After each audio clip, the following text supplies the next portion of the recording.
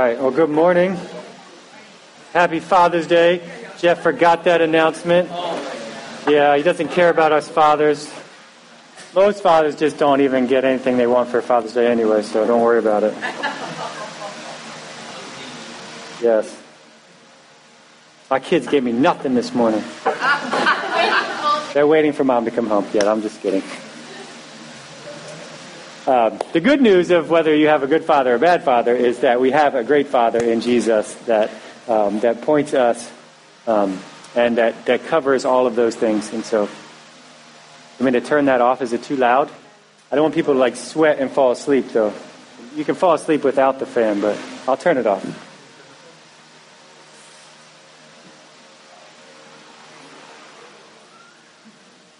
There you go. If you fall asleep, it's Jessica's fault. All right. Let me pray, and then we'll jump back into Revelation. Our Father, we thank you that you love us. We thank you that we get to call you Dad, and that you have reached out and adopted us into your family, and that now we get to have all the rights as sons and daughters in your household. And we get to be blessed in the heavenly realms with everything that you have for us. And so, Lord, I pray as we look into your word this morning that you would remind us of your goodness, that you would give us a fresh vision of yourself, and that you would call us in faith to live a new life because of that. I pray these things in Jesus' name. Amen. All right, so last week we started on a new series on the 7 churches of the book of Revelation.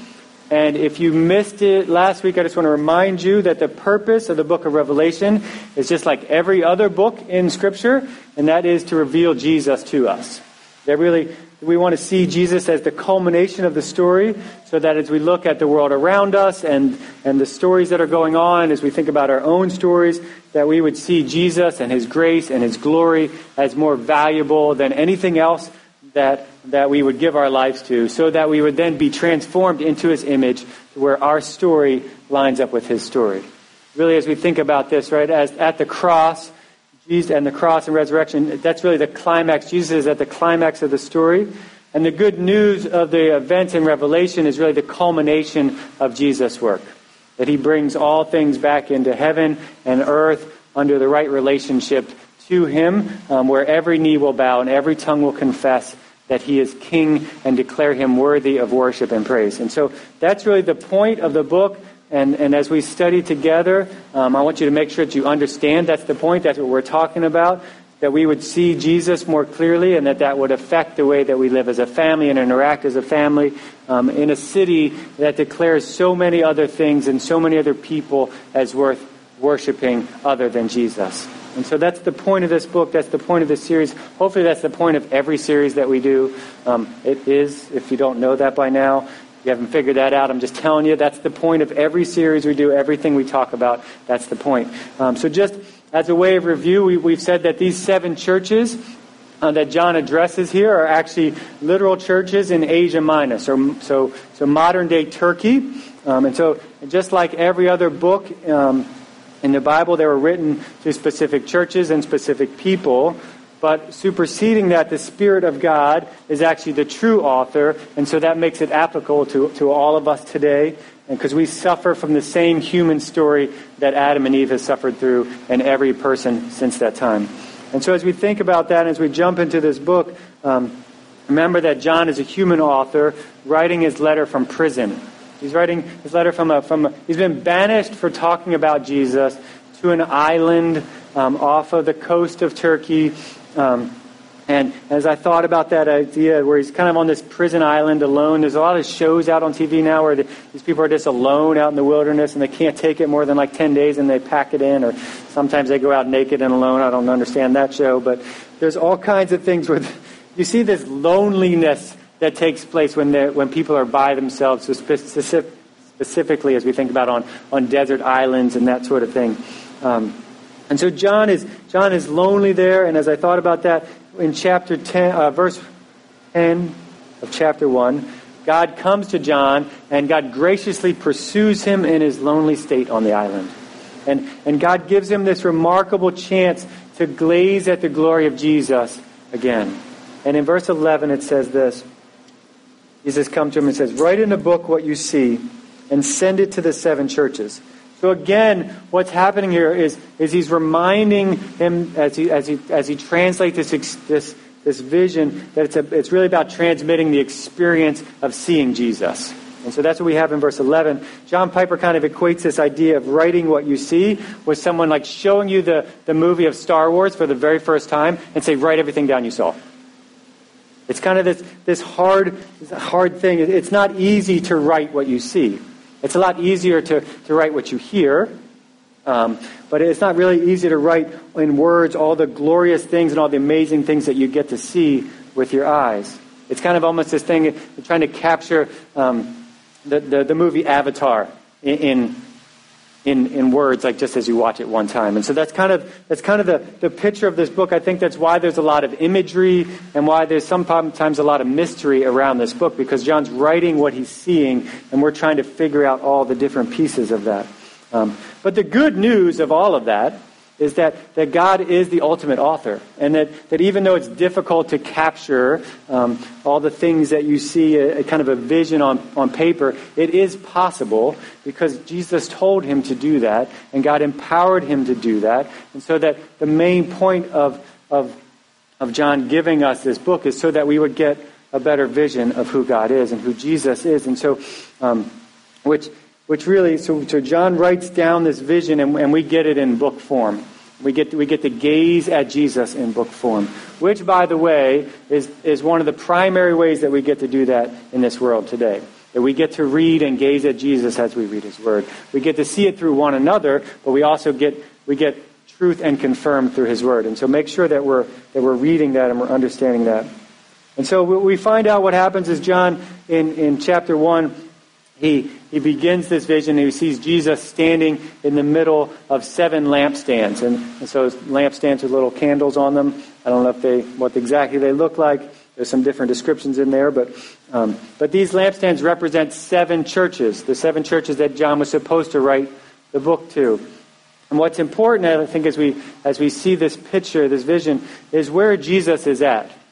Is Jesus is actually standing among the churches. He's standing in the middle of these lampstands. He's not merely just over the churches. He's not distant from them. He's in the middle of them, caring for them and loving them and being part of these churches.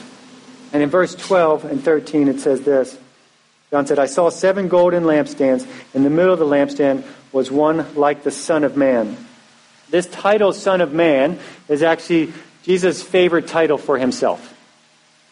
When he was on earth, Jesus used this for himself many, many times.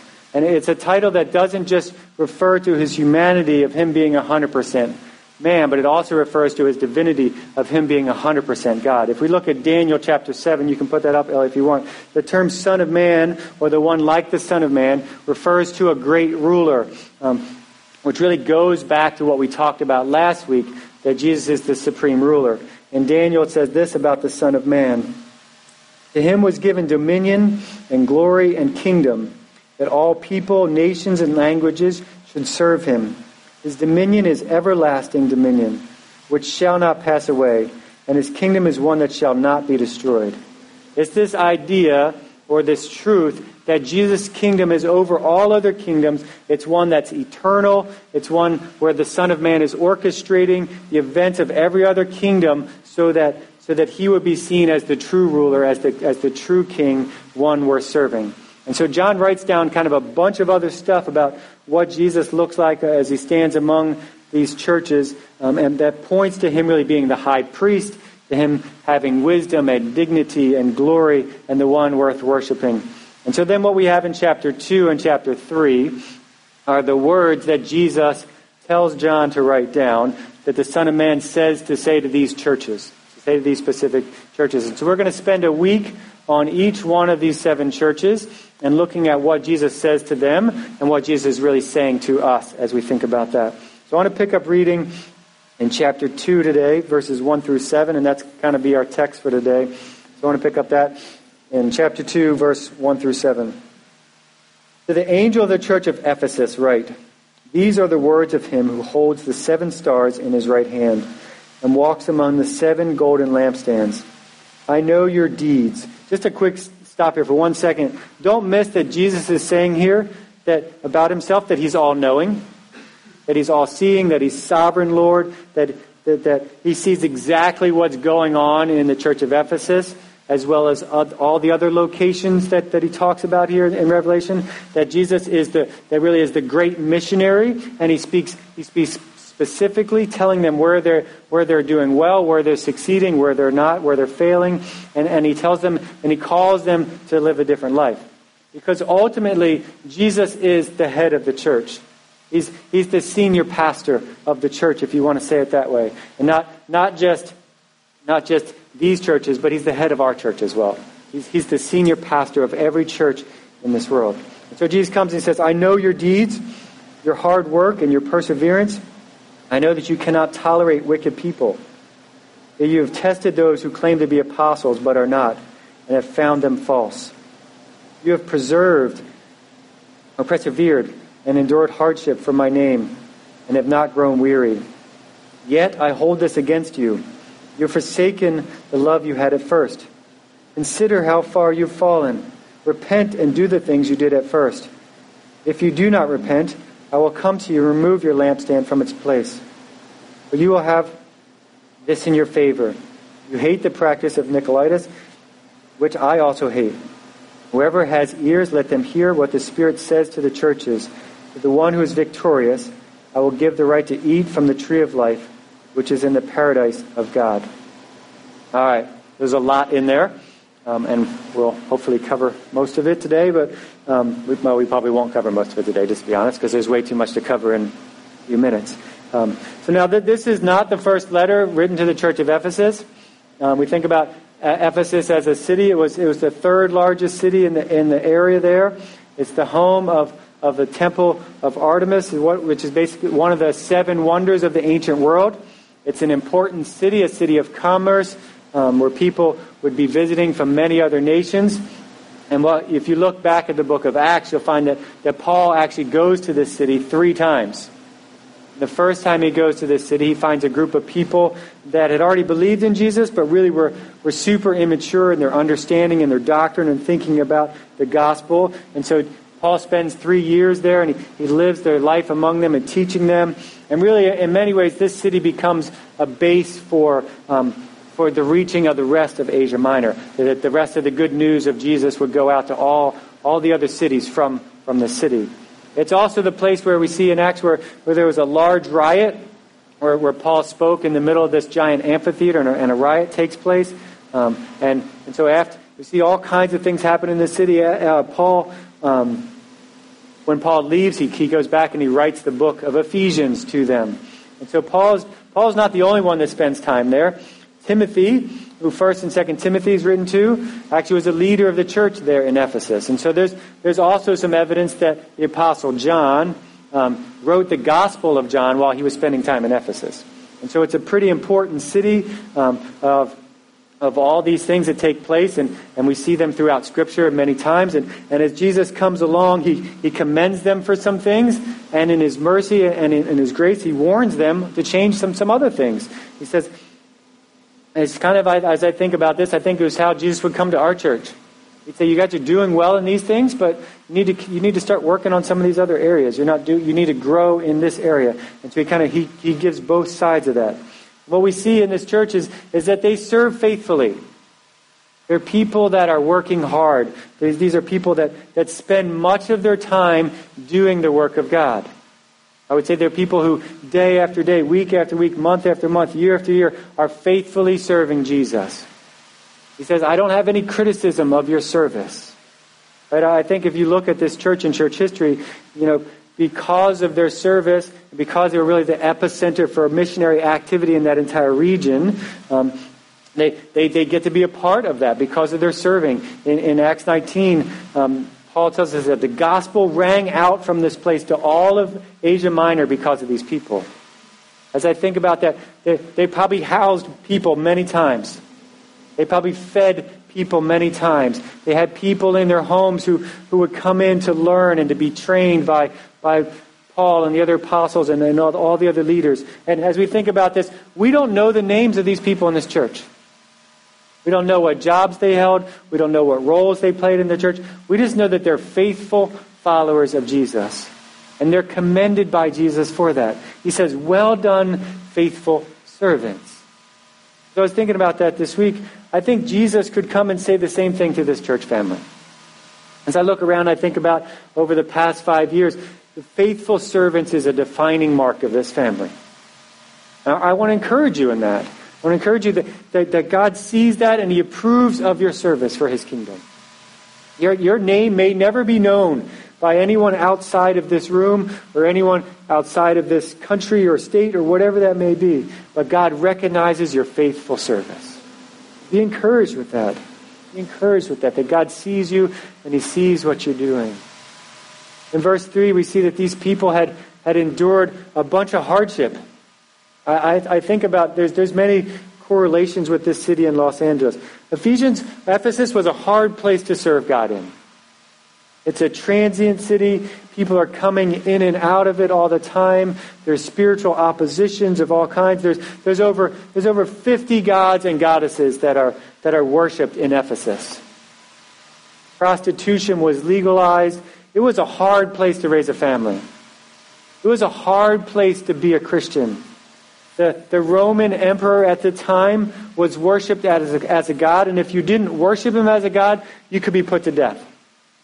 And there was only one exception, is if you were a Jew. So they had to worship him and then whatever other gods they wanted to worship.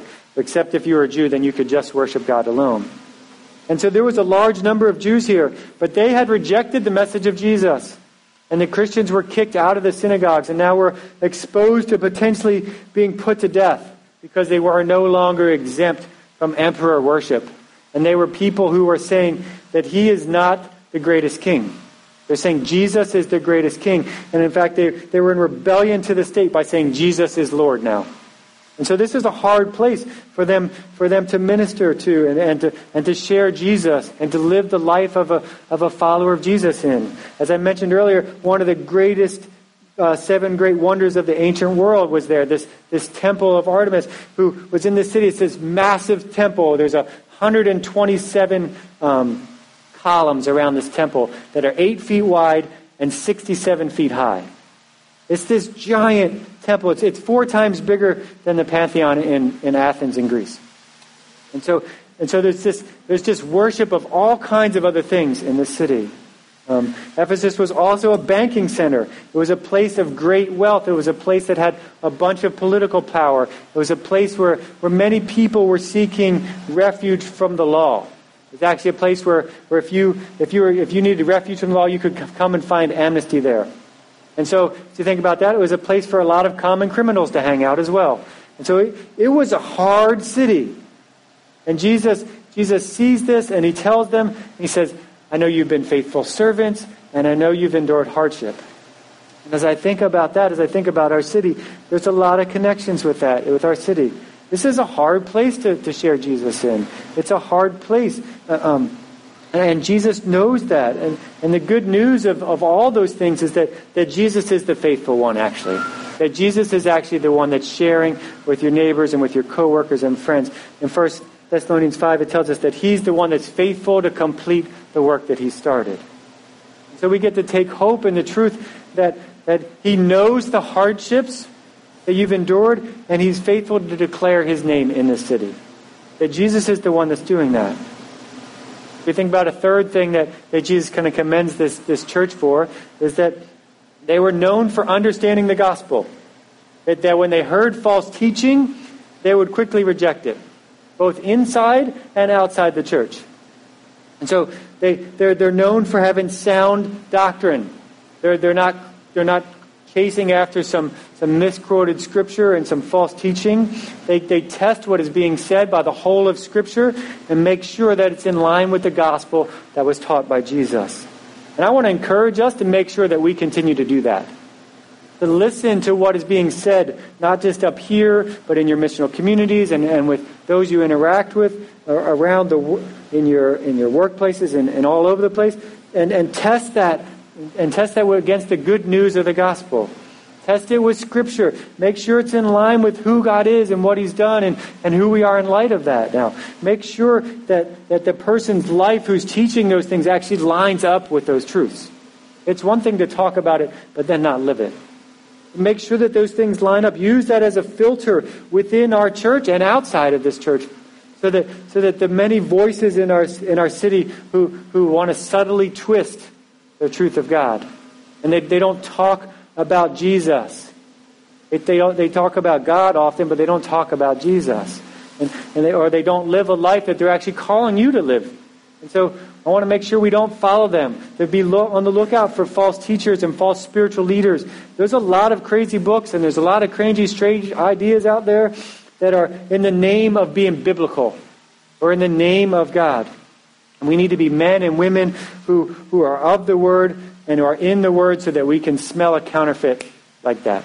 We can smell it from a mile away, and we see them coming and we know who they are. And the Church of Ephesus was doing that. I think that's a big part of them being faithful.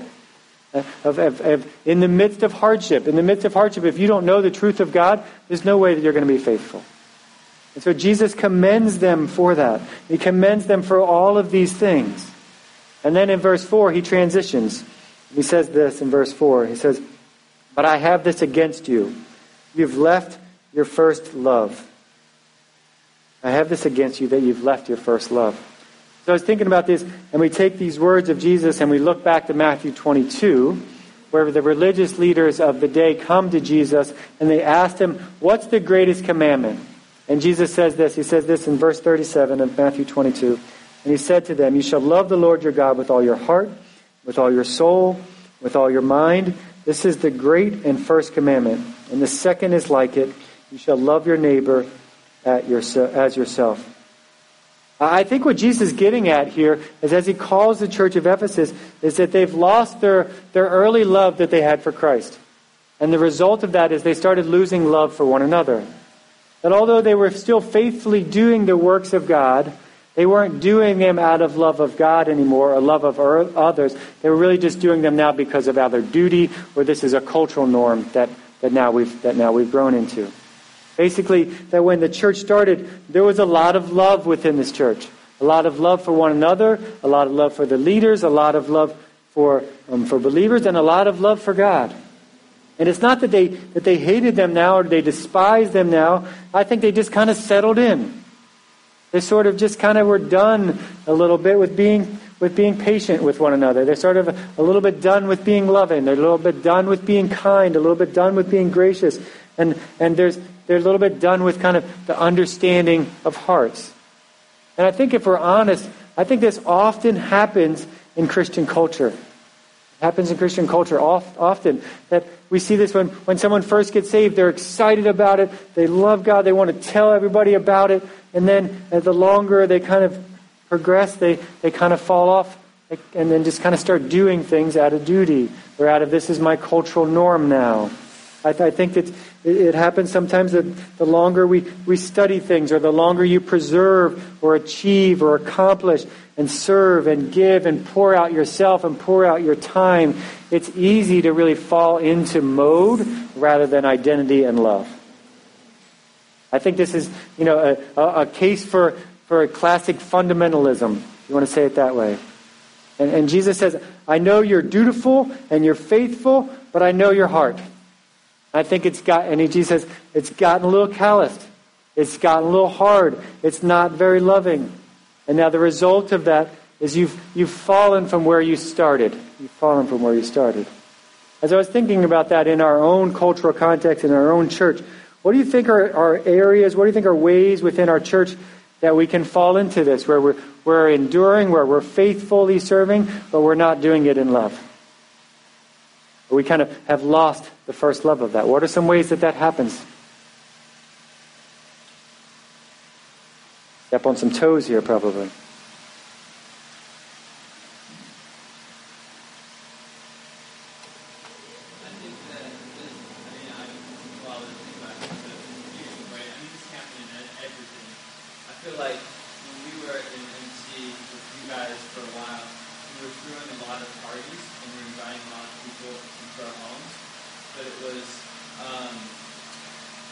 It just became like, I would think I was doing it out of the right motivation, but I would be not really wanting to a lot of times, or I'd be frustrated, or I'd be tired, and I'll just do it anyways, thinking that was like the righteous thing to do.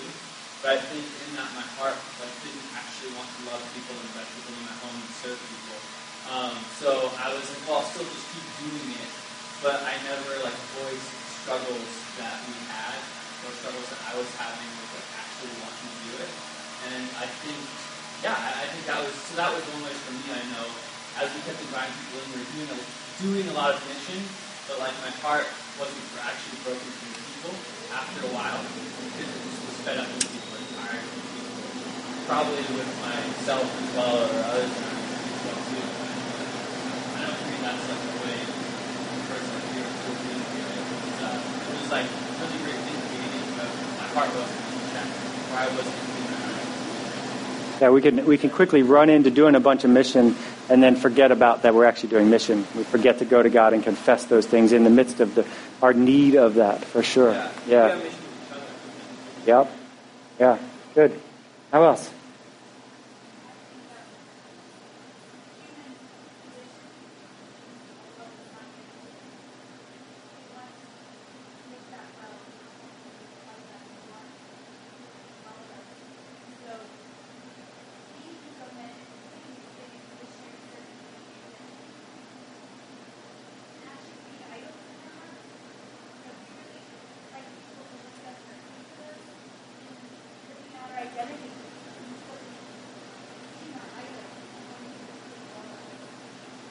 Yeah. So, it can just be more idol worship in our faith and in our being of the Spirit.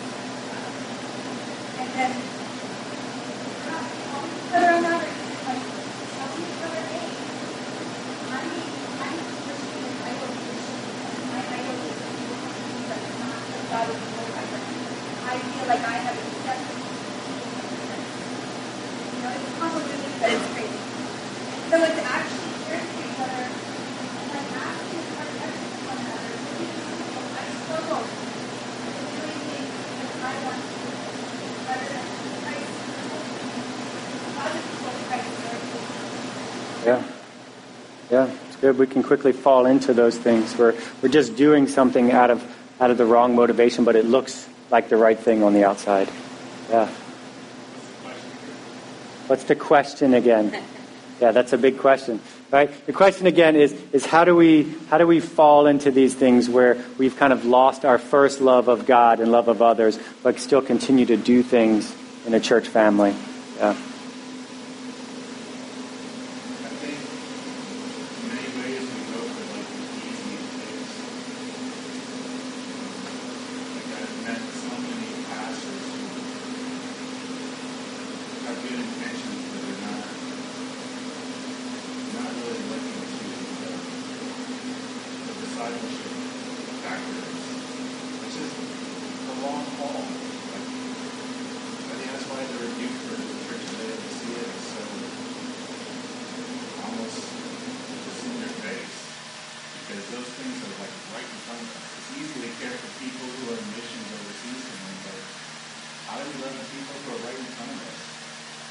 Yeah.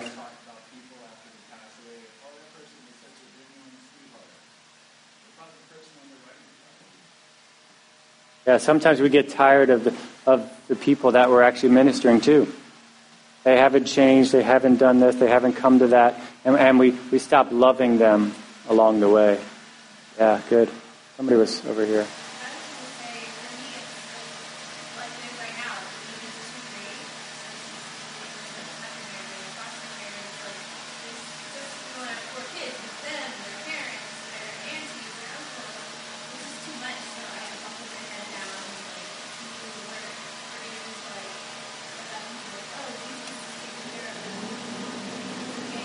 Yeah. Yeah.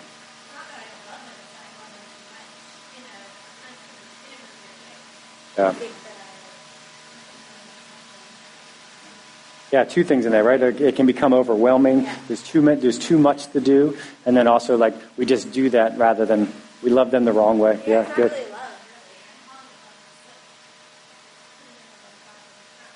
Yeah, it's almost self-love in that. Yeah. Yeah, good.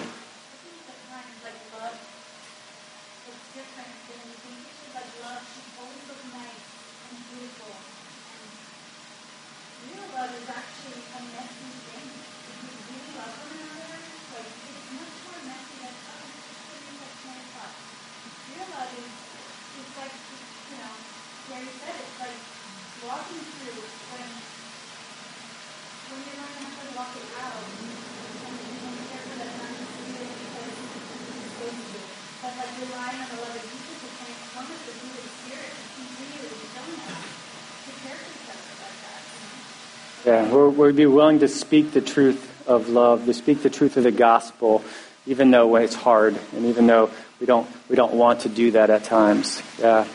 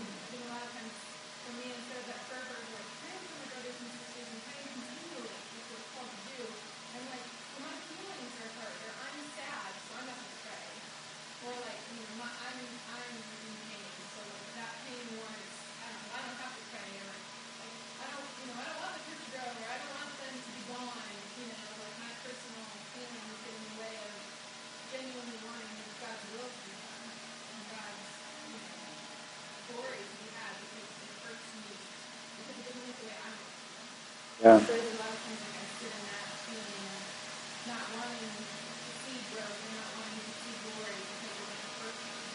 Yeah. Yeah, that's good. There's a lot of pain that in those pieces that we own. Yeah, good. Similar thing with Mike's here as well, where years ago, I noticed recently that when something is going well, when I feel like I feel like, okay, I'm going to do about it. God doesn't need to be involved in it before, I have a handle on it as well. And I forget that he was handling it as well. So I feel like it's going well, it's fair. Yeah, I think that's another good thing too, right? As we think about as we figure out how to do this life, as we figure out how things work smoothly, we stop asking God to be a part of them, and we just end up doing them. We leave the first love of that. Yeah, whether that's prayer or all those things. Yeah, I think if we're honest, it's easy to make a lot of excuses. It's easy to make a lot of excuses for why we live this way, or why this has happened. As we think about our city, right? Like, LA's a hard city to live in. So many people have come and gone. Really, as soon as you meet someone, they go. As soon as you get to know them deeply, they're gone. It's easy to start to be unloving and saying, I'm really tired of meeting my neighbors now. They keep changing. They're all renting. None of them are buying. They're out as boom, and it's hard to love them. They keep moving. They keep moving. They keep moving. And after a while, it's easy to start stopping pursuing people in relationship. Or LA is a hard place to live because of where I am as a person in my walk of life. It's hard because there's not a lot of families, or it's hard because there aren't any single men that I want to date, or it's hard because there aren't any single women that I want to date that are like me, that I want to hang out with. LA's super expensive. The traffic is always going on somewhere. It's complicated to understand what's going on. It's not the kind of place I want to raise my kids. It's not where I want to be long term. I'm here for really a 5-year blip so that I can do this, make something, and then move somewhere else where I want to live. And I think it's easy to start getting frustrated with the city.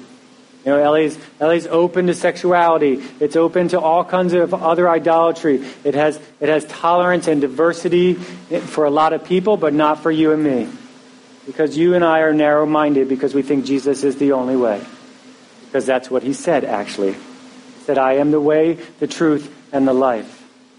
And after a while, maybe you get a little bit sick of it, and you get a little bit tired, and there's so many spiritual people who have committed to false gods, but never come to the true Jesus, never come to the one that can actually change their life.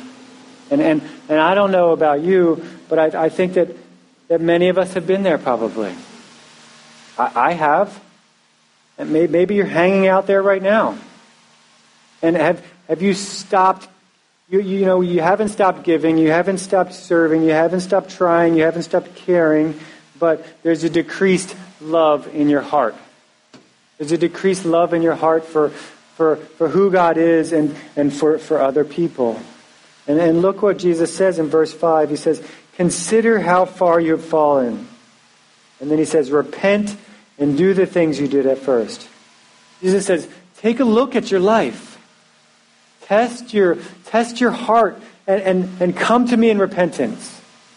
Confess where you've fallen down, where you've stopped living in love, where you've stopped living in faith of walking out the love and excitement that you once had for Him, and believe the good news of the gospel. And as I think about that, I want to stop and call us to that right now. I want to call us right now to actually not just think about it, not just talk about it, but actually publicly confess that we need Him to change our hearts in this.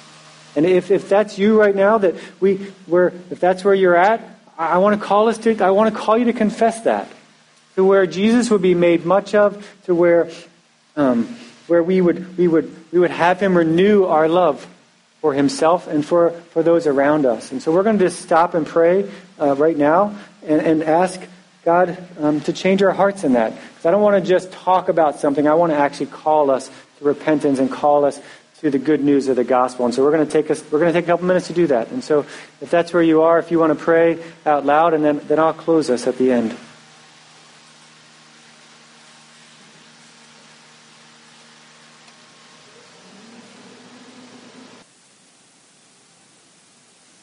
Our Father, I confess it's easy to lose sight of you in the midst of doing things, in the midst of accomplishing, in the midst of leading, in the midst of calling people to you. Lord, I confess it's easy, and I can make excuses that these things are more important than you.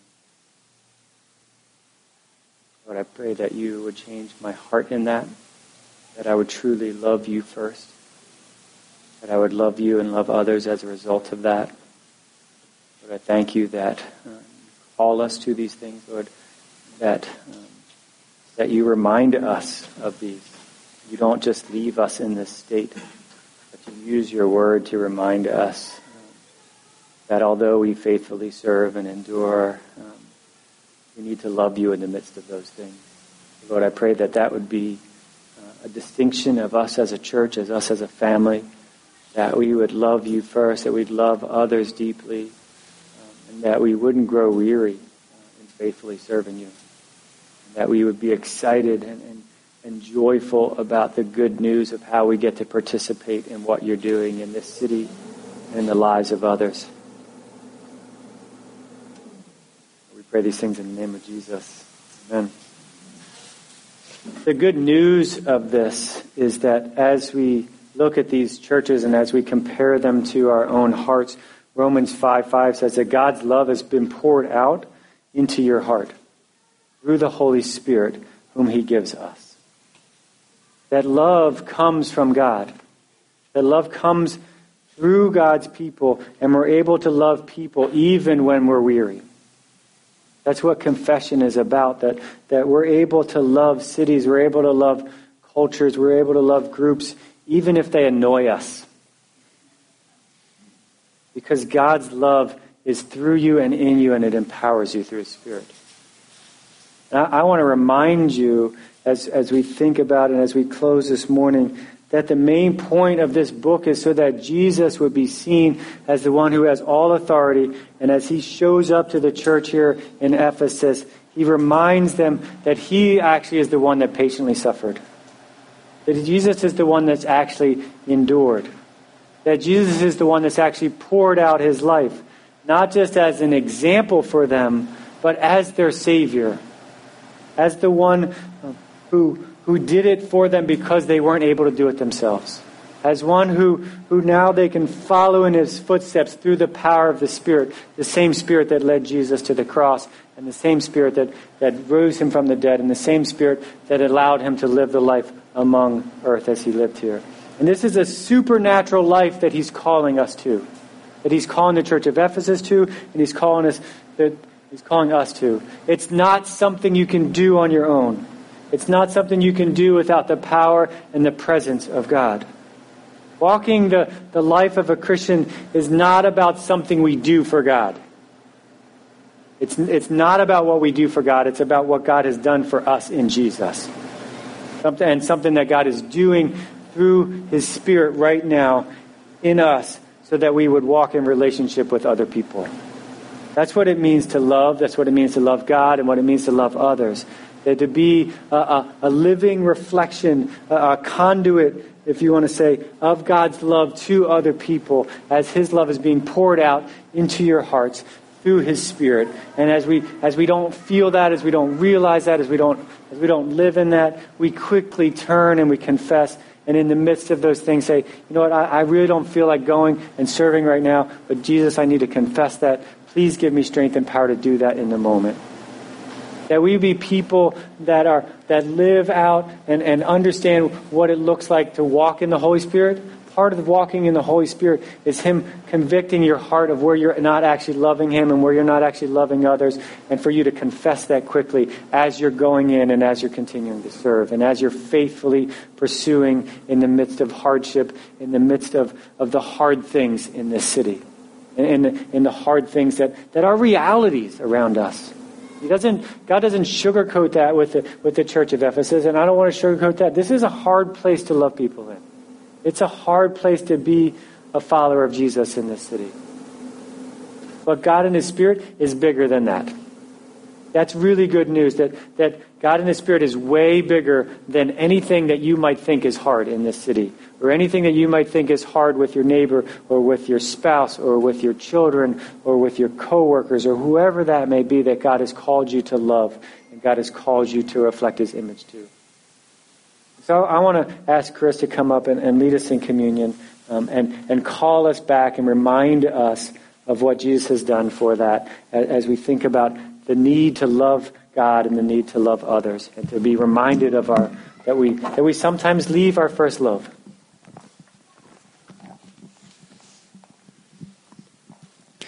So now is the time of our gathering together where we can respond. So prayer was one way this morning, and now we get to go to the table and take communion. So 1 Corinthians 11 says, "This is my body, which is for you. Do this in remembrance of me. And this cup is the new covenant in my blood. Do this whenever you drink it in remembrance of me." So this morning, as we go to the table, may we remember this new covenant, that we are new creations in Christ, that the old is gone and the new has come, that his Spirit dwells within us, and that we can walk faithfully and empowered by him.